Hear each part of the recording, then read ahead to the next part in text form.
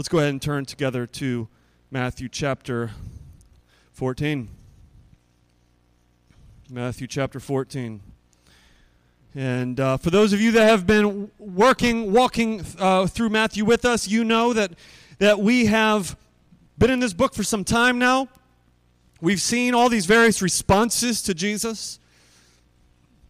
And then in addition to the responses to Jesus, negative and positive, what we saw over the last couple of weeks has been honestly so encouraging to my own soul as we have seen that Jesus is our helper. It's so funny how God often puts me through the various things that I'm about to preach on. And I've had a couple storms in my life. And last week we saw that Jesus is our helper, our present help in the midst of storms. Now today we're taking a turn in the book. Today we're entering into this huge confrontation that Jesus has with the religious leaders. And it's something that we're going to explore, look at, and then recognize how this might apply to our own lives, our own expressions of worship, our own faith. You know, we sang the song, Genuine Love. The question is, do we have a genuine love for God and for others? So let's go ahead and read together. We're going to read about 23 verses today. We're going to start with verse 34 of chapter 14, and we are going to read through chapter 15 and verse 20. Follow along in your Bible. Verse 34, and when they had crossed over, they came to the land at Gennesaret. And when the men of that place recognized him, they sent around to all that region and brought to him all who were sick and implored him that they might only touch the fringe of his garment. And as many as touched it were made well. Chapter 15, verse 1. Then Pharisees and scribes came to Jesus from Jerusalem and said, "Why do your disciples break the tradition of the elders? For they do not wash their hands when they eat." He answered them, "Why do you break the commandment of God for the sake of your tradition? For God has commanded, honor your father and your mother, and whoever reviles father or mother must surely die. But you say, if anyone tells his father or mother, what you would have gained from me is given to God, he need not honor his father. So for the sake of your tradition, you have made the word of God void. You hypocrites. Well did Isaiah prophesy of you when he said, this people honors me with their lips, but their heart is far from me. In vain do they worship me, teaching as doctrines the commandments of men." Verse 10. And he called the people to him and said to them, "Hear and understand, it is not what goes into the mouth that defiles a person, but what comes out of the mouth that defiles a person." Then the disciples came and said to him, "Do you know that the Pharisees were offended when they heard this saying?" He answered, "Every plant that my heavenly Father has not planted will be rooted up. Let them alone. They are blind guides. And if the blind lead the blind, both will fall into the pit." But Peter said to him, "Explain the parable to us." And he said, "Are you still without understanding? Do you not see that whatever goes into the mouth passes into the stomach and is expelled? But what comes out of the mouth proceeds from the heart, and this defiles a person. For out of the heart come evil thoughts, murder, adultery, sexual immorality, theft, false witness, slander. These are what defile a person. But to eat with unwashed hands does not defile anyone." Let's pray. Father, we ask that you would open our eyes to this text. We need your help this morning. There's a lot of cultural and contextual issues going on here, but I believe that there is a huge, huge truth for each one of us. Help us. It's in Jesus' name we pray. Amen. I wonder if you would agree with this statement. Things aren't always as they appear on the wrapper. True or false? Like, I'll give you a couple examples since you asked. Thank you. Oh, you name it. All right, let me give you an example. Bag of Oreo, mini Oreos.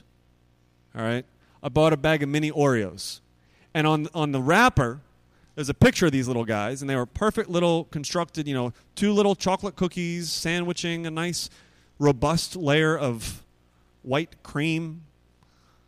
And I opened the bag up, and I pull out one of these cookies, and it looked like it had been beat up by a UFC fighter. Right? It was a sad-looking cookie. And I took a picture of it and, comparing it to what was on the wrapper. And I meant to Instagram it, and I forgot. Well, that's that story. We've got another analogy for you. Old Bay chips, my favorite chip. Bought a bag. Open up the bag of chips. You know exactly where I'm going with this, don't you?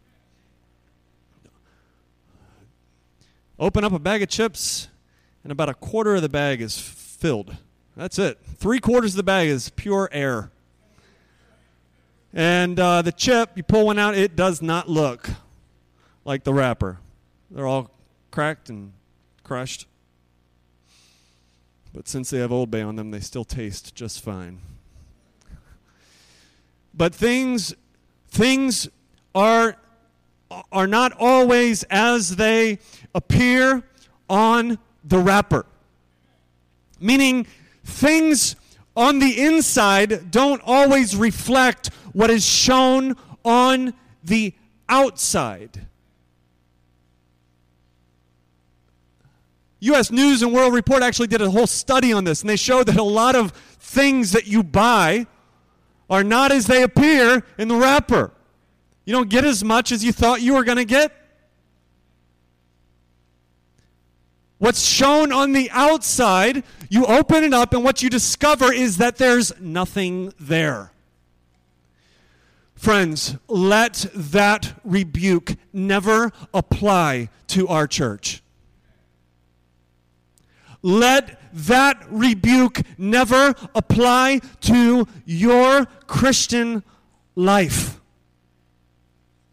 We sing the song Genuine Love, and we can sing it, but are you harboring racism or hatred in your own heart toward other individuals?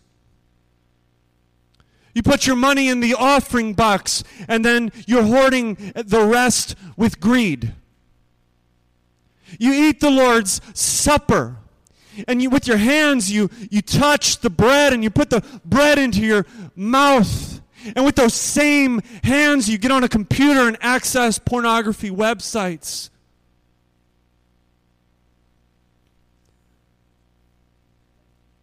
May not we ever embrace a Sunday-only churchianity, where we come to church every Sunday, we even give our tithes, yet the rest of our life looks like anybody else in the world. There's nothing distinct about us. We're not salt and light in the world. And it's because the reality is we are not living lives of genuine repentance and faith. It looks like that when we do our worship practices, when we sing a song, when we pray, when we praise God, when we listen, when we interact. We put our best foot forward. Mark Twain said something like, everybody's like the moon. There's always a dark side that nobody can see. How often that describes us in our worship practices. Things don't always appear on the inside as they do on the outside. Now, I don't even need to remind you of this story of Israel. This has been the story of Israel. So some of you might know Ezekiel chapter 36, verse 26, where God is coming down in condemnation on northern Israel because northern Israel is taking advantage of the poor, social oppression, arrogance, and pride in their own heart. Yet, they're coming to church every Sunday, giving their tithe, going through singing the song. In their day, they're giving the sacrifices. They're coming and lifting up holy hands. They're going through their worship practices, and they think that just simply because they're doing these external practices that they are okay with God. And this is exactly what God says to northern Israel during that time in verse 26 of Ezekiel chapter 36. He says, I'm sorry, let me back up. I didn't write it down. It's Amos chapter 5. I didn't even write it down. Amos chapter 5, verse 6. Somebody turn there and read that for me. And while you turn there, Amos chapter 5, verse 6, I think that's right. If I'm wrong, we'll Google it and we'll find it. As God is looking at at this people who are worshiping him with their mouth, with their external being, what God is seeing is their heart. Does anybody have it? Amos chapter 6, verse 5? Chapter 5, verse 6? Try verse 21. That's it. Keep going.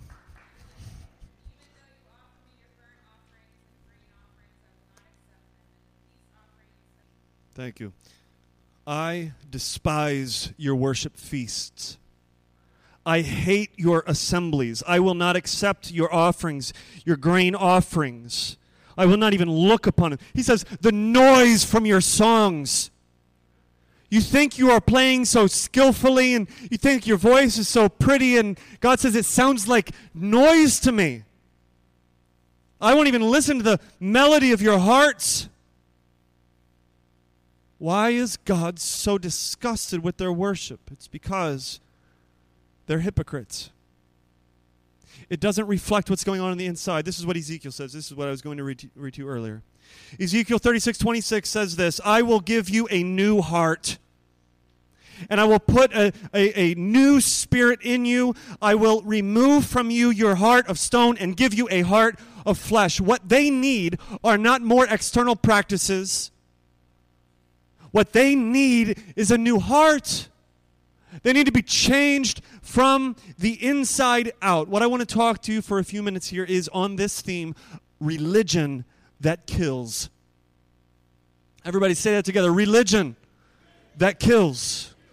The context here is in chapter 14, verse 34 and 30 through 36. We see the original setting of the story. What's happening is sort of the inevitable outcome around Jesus' ministry, that as he's healing, all of these people from all over the land are bringing their sick loved ones and sick friends to Jesus so that he might heal them. And it says that all who get around Jesus and all who even touch the fringe of his garment are being healed. Now, there's something that Matthew is uniquely setting up for us here that we don't see in our culture today. In the Jewish culture, if you are touched by a sick person, what did that mean? You are what? Defiled. You're unclean. This is the way that they were understanding life to be. Unclean isn't a word that we use today, but it was a ceremonial word, not physical uncleanliness, but ceremonially. We might use the word ungodly or unspiritual today.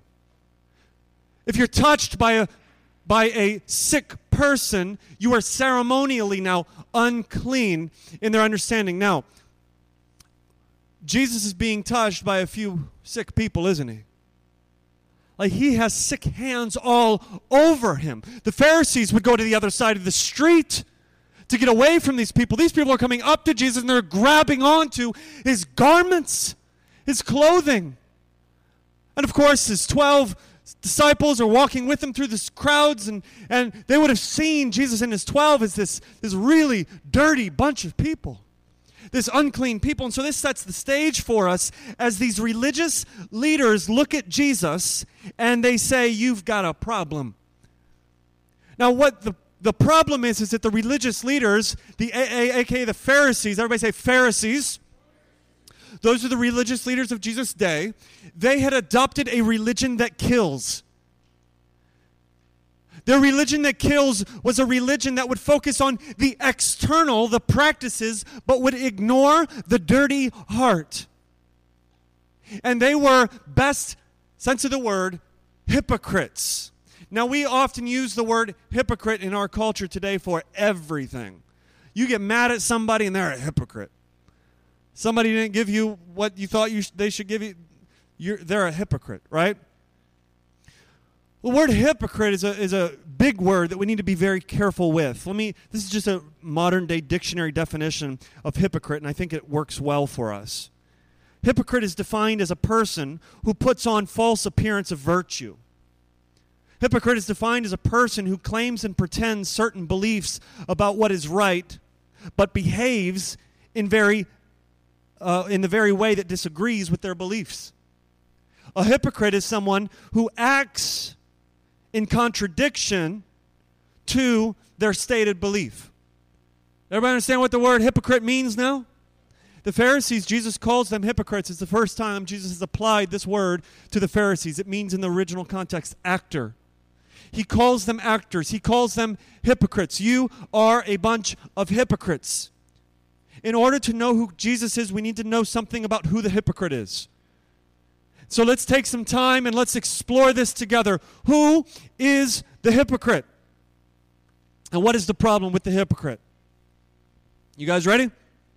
Number one, the hypocrite discounts the Scriptures. The hypocrite discounts the Scriptures. In other words, the hypocrite ignores God's Word. There was an arrogant deacon who was leading a Sunday school class of boys. An old pastor told this story. Leading a Sunday school class of boys, and he was talking about holiness. And you remember, he's an arrogant kind of guy, all right? And so he looks at these boys and he says, "Why do you think it is that people think I'm a Christian?" And one of the boys raised his hand, and he said, "Maybe it's because they don't know you."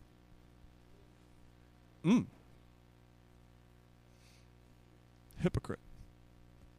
You see, a hypocrite is somebody who ignores God's word. Arrogant, puffed up, they look right on the outside. But they're not actually following in obedience to God's word. They're twisting God's word for their own purposes, and they're completely ignoring other aspects of God's word. They discount the Scriptures. Let's look at it in the text here. First, we see that the hypocrites add to the Scriptures. In verse 2, we see this accusation against Jesus of his disciples. They come to Jesus and they say, "Hey, why do your disciples not wash their hands before eating?" Wash their hands before eating? Where did that come from? We go from healing sick people to this accusation. The Pharisees are not washing their hands before they eat. Now, the issue was not that the Pharisees were concerned about their health. They had no clue about germs back then. This wasn't a health issue. This was a spiritual issue. What was going on with hand washing then? It was simply this. They had developed this, what's called a tradition of the elders. Do you guys see that? The tradition of the elders in verse 2? That's a thing, all right? We could capitalize that. That's not just simply saying your older people's traditions. That's a thing called the tradition of the elders. This elaborate system that they had developed. They took a principle that they saw in God's word, and they would create all of these additional rules so that we might obey that principle. Let me give you the issue at hand here. Leviticus chapter 16, verse 11 says that if you have a discharge and your hands touch the discharge, you must now wash your hands in order to be ceremonially clean. In Exodus chapter 30, verse 21, we see that the priests were to wash their hands ceremonially before performing their works. Now, there's nothing in God's word that says anything about washing your hands before you eat. The tradition of the elders, all of these additional rules that were added, it was based on this sort of, I'm afraid that we're going to break some of these other things. And so their mentality was simply this. The priests have to wash their hands before they perform the sacrifices. And you've got to wash your hands before you eat, because since someone touched you and now you're dirty, if your hands touch food, your hands now make that food ceremonially unclean. That food goes into your body and it defiles your whole body, and now your entire body is ceremonially unclean. And now if you touch a priest, the priest is now unclean. And so then therefore, to be safe, everybody must ceremonially wash your hands before you eat. That was their mentality. That was the law. That was the rules. Jesus' disciples weren't following the man-made traditions. Why do they not do this? They're adding to Scripture here. Do you guys remember the whole above the line, below the line? We talked about this some months ago. Do you remember this? I'll have to show it to you again. I need some help. Andrea, go down there and hold a line for me. Hold this for me. You're going to learn the lesson right now. All right, here's a line, everybody. Do you see this line? The idea is that we want to be on the line with biblical interpretation. We want to, like if the Bible says it, we want to do it, right? We want to believe it. We want to be on the line. Above the line is when we add to Scripture. Now we're saying something that the Bible doesn't even say. We're putting requirements on God's people that the Bible doesn't put on God's people, which means that, like, even as a pastor and an elder, my only authority is when I'm on the line. If I start going above the line, I have no authority in your life. You should fast every Tuesday and Thursday. I can't say that because that's above the line. I only have authority when I'm on the line. Below the line is when we take away from Scripture. You don't need to get married, just move in together. That's below the line. You see what I'm saying? So let me ask you this. Are the Pharisees being above the line or below the line right now? They're being above the line, right? Hold that thought. All right, we're good. Thank you. Thank you for that. Everybody give Andrea, what a wonderful assistant she is. Thank you, Veda. Let's go on because I want to show you a couple more things with this whole above the line, below the line issue. So Jesus responds to them in verse 3. I love his response. Look at it. He answers them, okay, so why do you break the commandments of God? So they're coming at Jesus, why do you break the traditions of man? Jesus says, why do you break the commandments of God? Let's talk about that. You want to talk about this? Let's talk about that. And so Jesus exposes here a huge discrepancy in their theology. We see this in verse 4. He says, God's commanded, honor your father and your mother. Honor your father and your mother. Where's that from? 10 Commandments. Which commandment is it? Exactly. The 5th. Exodus chapter 20. Honor your father and your mother. God is pretty clear about that, right? You might know that my dad shows up on a day that I'm talking about honor your father and your mother. I think he's just been watching the text like, okay, I think he's going to talk about this passage now. I'm going to go visit him. All right. But then he says, so God's clearly commanded this, and God even says whoever reviles father and mother must surely die. This is in chapter 21 of Exodus. For extreme cases of dishonoring your parents, you are going to die. But you say, verse 5, if anybody tells his father or mother, what you would have gained from me is given to God, he need not honor his father. So you have made, so for the sake of your traditions, you have made the word of God void. What's going on here? Again, we need to know some cultural things. There was this rule, this law that they had developed, which said that you can consecrate anything to God. So let's just pretend that I have money in my wallet. And let's say that my friend Paul Rotman is coming to me, and I know Paul is always asking me for $1, right? Every time I talk to Paul, Joel, can I have $1, right? And so Paul's coming to me, and I got $1 bill in my wallet, and I know that Paul's going to ask me for $1, and I say, you know what? Consecrate it to God. I just consecrate it, just like that. And then Paul comes and he says, hey, Joel, can I have $1? I'm like, oh, man, like I have one, but it's been consecrated to God. And now Paul isn't allowed to say anything about that. He's like, oh, okay. Can't take what's been given to God. Now here was an additional law that they added. You can unconsecrate. So he's walking away and unconsecrated. Seriously. Wait, we laugh at it? This was reality. All right? So you see your poor mother walking up the street. You know that she's going to ask you for $250 for the BG&E bill. And you've got it, but you consecrate it to God.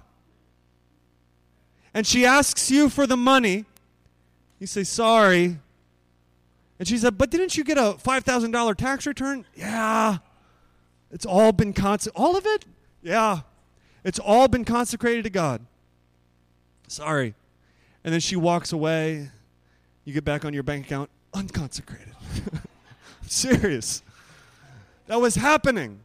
And so Jesus is confronting this. Like, for the sake of your stupid traditions, you're actually dishonoring your parents. Now, let me ask you this question. All right, remember the line.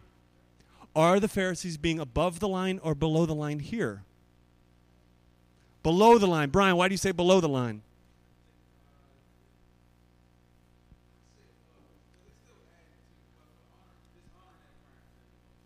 They're dishonoring their parents, which puts them below the line.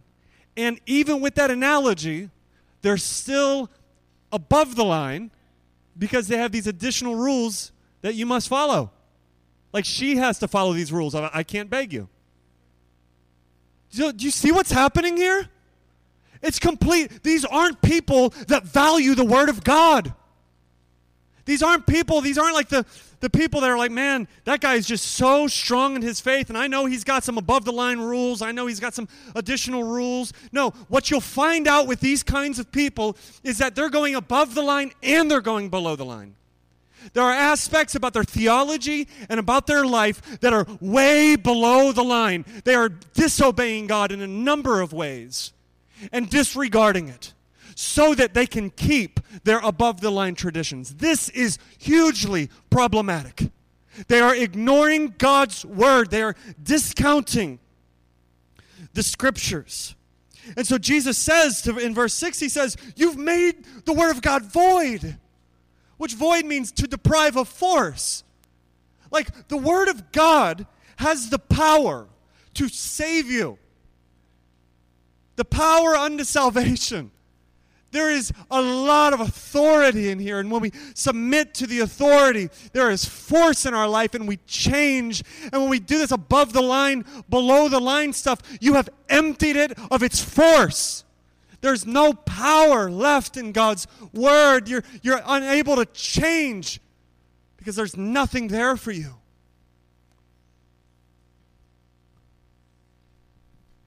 And so we see in verses 8 and 9, Jesus says, you hypocrites, he applies that word to them. He says, Isaiah prophesied well of you. Isaiah, 1,000 years before, roughly, 600, 700 years before. Prophesy well of you. This people, he says, honor me with their lips, but their heart is far from me.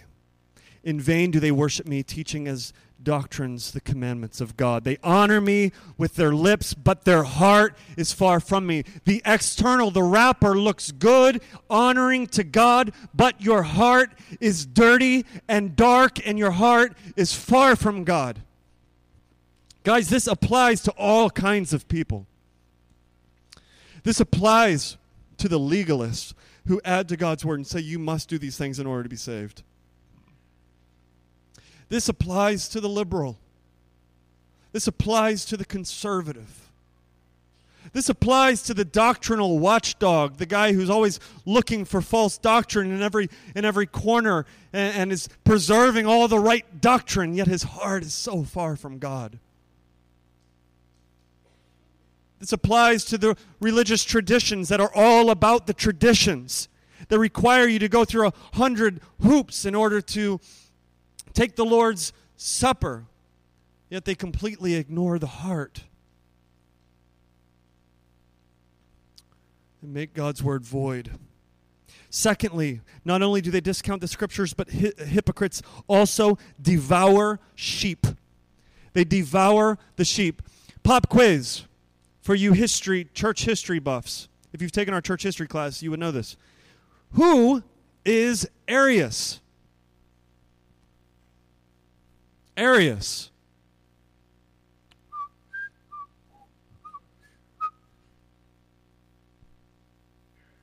A heretic. What was his heresy? We're heading in the right direction.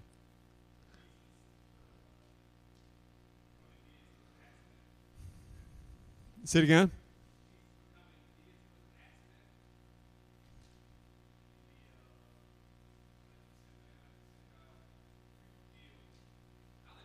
No, you got it. You're heading the right. Montreal the theologian. Arius was a guy who denied that Jesus was God. He denied that Jesus was God. He said, no, Jesus was the first of created beings. But he wasn't God. and he led so many people astray, denying that Jesus is God in the flesh. Now,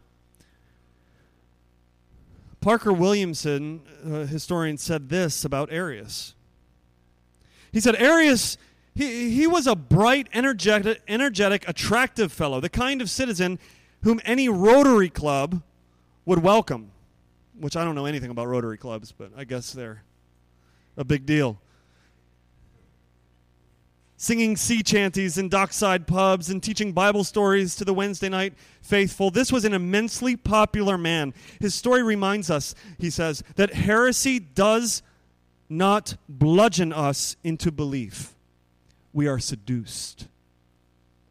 What he's saying is that Arius, this heretic, he was a guy that you would love to be around. He was persuasive. He was attractive. Man, I just want to hang out with that guy. And what Williamson is saying is that when we fall into heresy, we're denying God's word. It's not like it's pounded into us. We're seduced into it.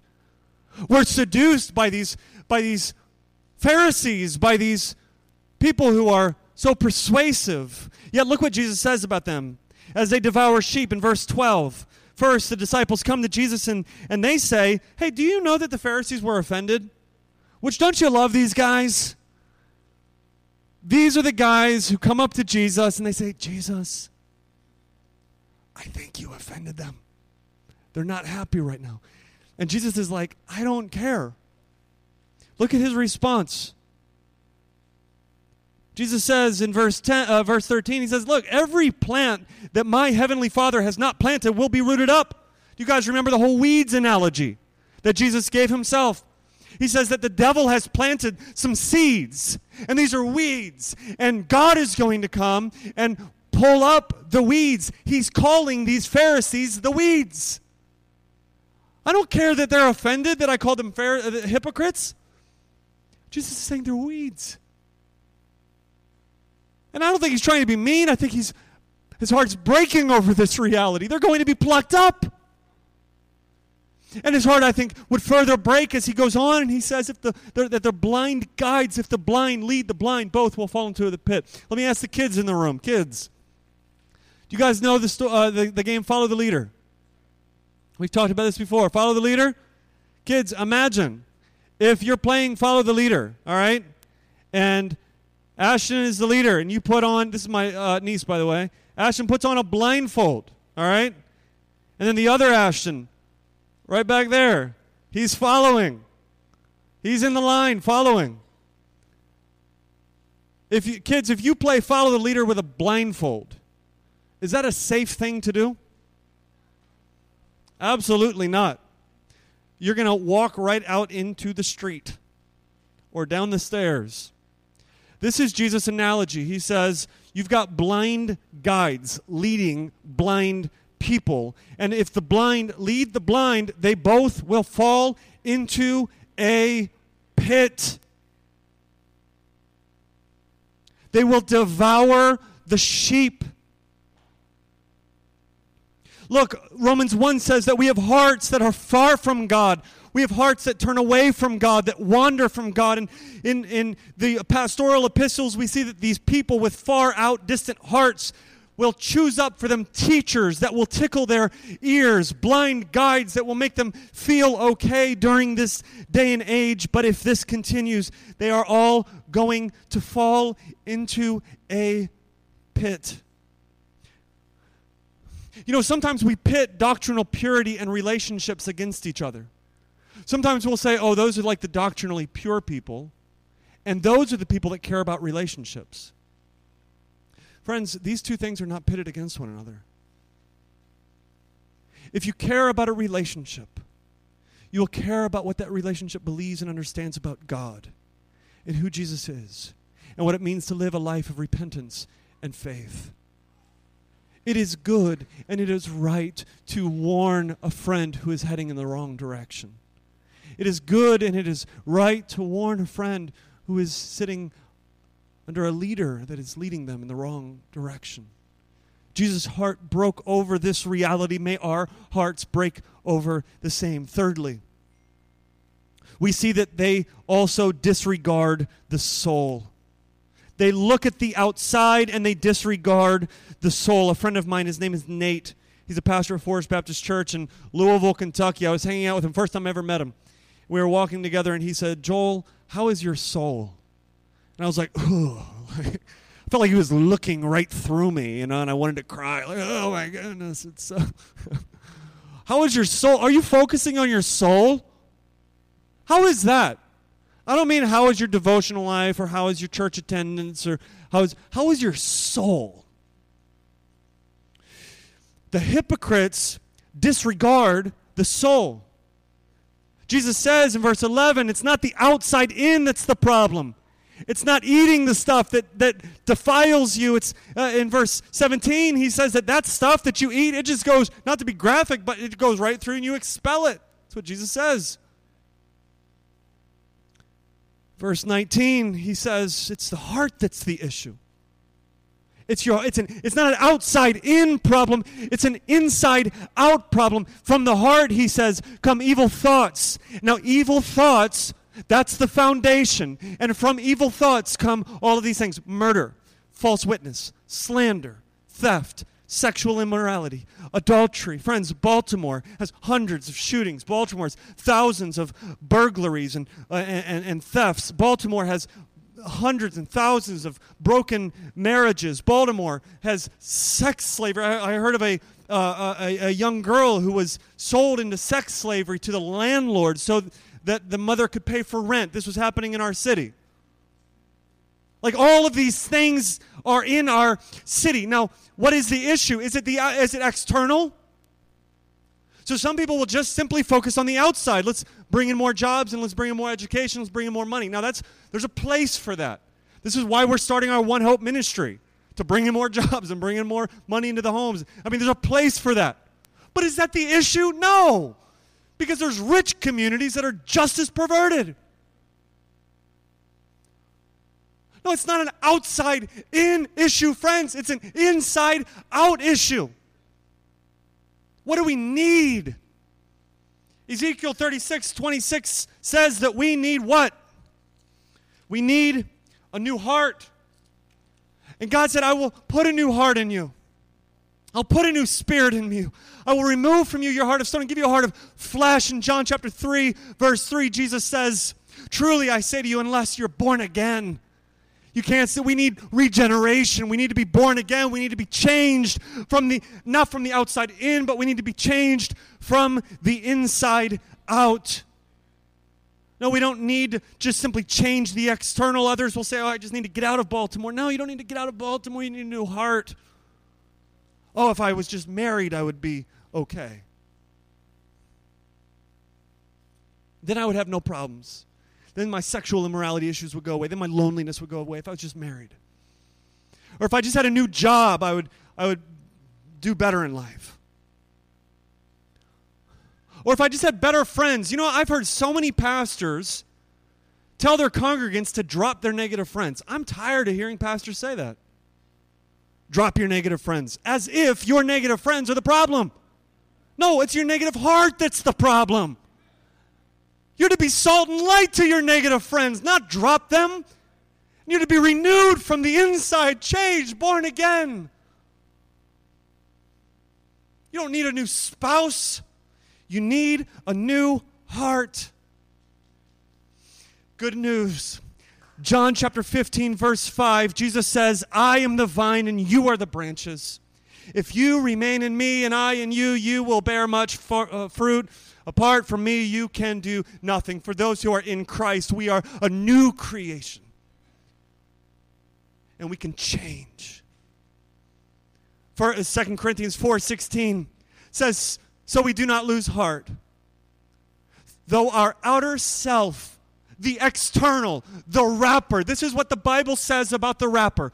Though the wrapper is wasting away, the inner self is being renewed day by day. Your wrapper's falling apart. Stop focusing on it. Focus on your heart. Focus on your dirty heart. Ask God, change me. Renew me. Give me a new heart. Listen, Jesus was the one true worshiper of God. Jesus is the only one who ever existed in which every prayer was prayed with heartfelt reverence to the Father. Jesus never lifted his hands in worship without also lifting his heart to the Father. Jesus never sang a song of praise to God that he didn't mean in his heart. Yeah, Mark Twain said that we're all like the moon. We all have a dark side. All of us, except for Jesus. Jesus is the only one who had no dark side. Friends, Jesus took on the punishment that was ours. The wrath that was coming down on northern Israel for their false worship. That wrath is placed on the Jesus Christ. The wrath that's coming on us for our hypocrisy, for our disregarding the Scriptures, for our devouring of other sheep, counseling people in the wrong direction, making light of His Word, adding to Scripture and subtracting from Scripture. All of that was placed onto Christ on the cross, and He died on the cross there for you and for me. He died for hypocrites. He died for all of us, for those of us who have the dark side that was placed on Him. And He rose from the dead. Now, how is it that we have a new heart? Well, we can only have a new heart if we die. So we die with Christ, and we are raised with Him. And as we are raised to Him in new life, that is what the Bible calls regeneration, renewal, new birth, a new heart. It's the fulfillment of Ezekiel chapter 36, verse 26. I have put a new heart in you and a new spirit in you. I have removed the heart of stone, and I have given you the heart of flesh. We need to know who the hypocrite is so that we can know who Christ is. He stands in such beautiful contrast so that we as hypocrites might fall on our knees before Him, the pure one, and embrace Him. Yes, the people of Amos' day were hypocrites. Yes, the Pharisees were hypocrites. Yes, the inside did not look like the outside. What they were portraying externally did not reflect internal realities. Friends, may this rebuke never apply to the Garden Church. May this rebuke never apply to your Christian walk. But may us, all of us, fall on our knees and live lives of repentance, of faith, which is characteristic of true followers of Jesus Christ. And then as we come together to worship as God's Word has instructed us, may it be pure, right, holy, from a broken, contrite heart, recognizing that, yes, we are sinners, and we have a wonderful Savior in Jesus Christ. Let's pray. Father, we thank You for this time that we can be together and look into Your Word and to Matthew. We ask that You would help us to not just simply go from here with more knowledge in our head, but that we would be changed, that the Holy Spirit would continue to do a new work in us. We thank You for the fact that You have given all who have repented of their sins and trusted in Christ a new heart. And as the Scriptures say that we are being renewed day by day, we ask that You will never stop. For Your glory, renew us today. Renew us tomorrow. Renew us on Tuesday. Renew us on Wednesday, Thursday, Friday, and Saturday. And as we come back together next Sunday, may we celebrate the renewal that we have experienced and seen. It is in Jesus' name, everyone said, amen.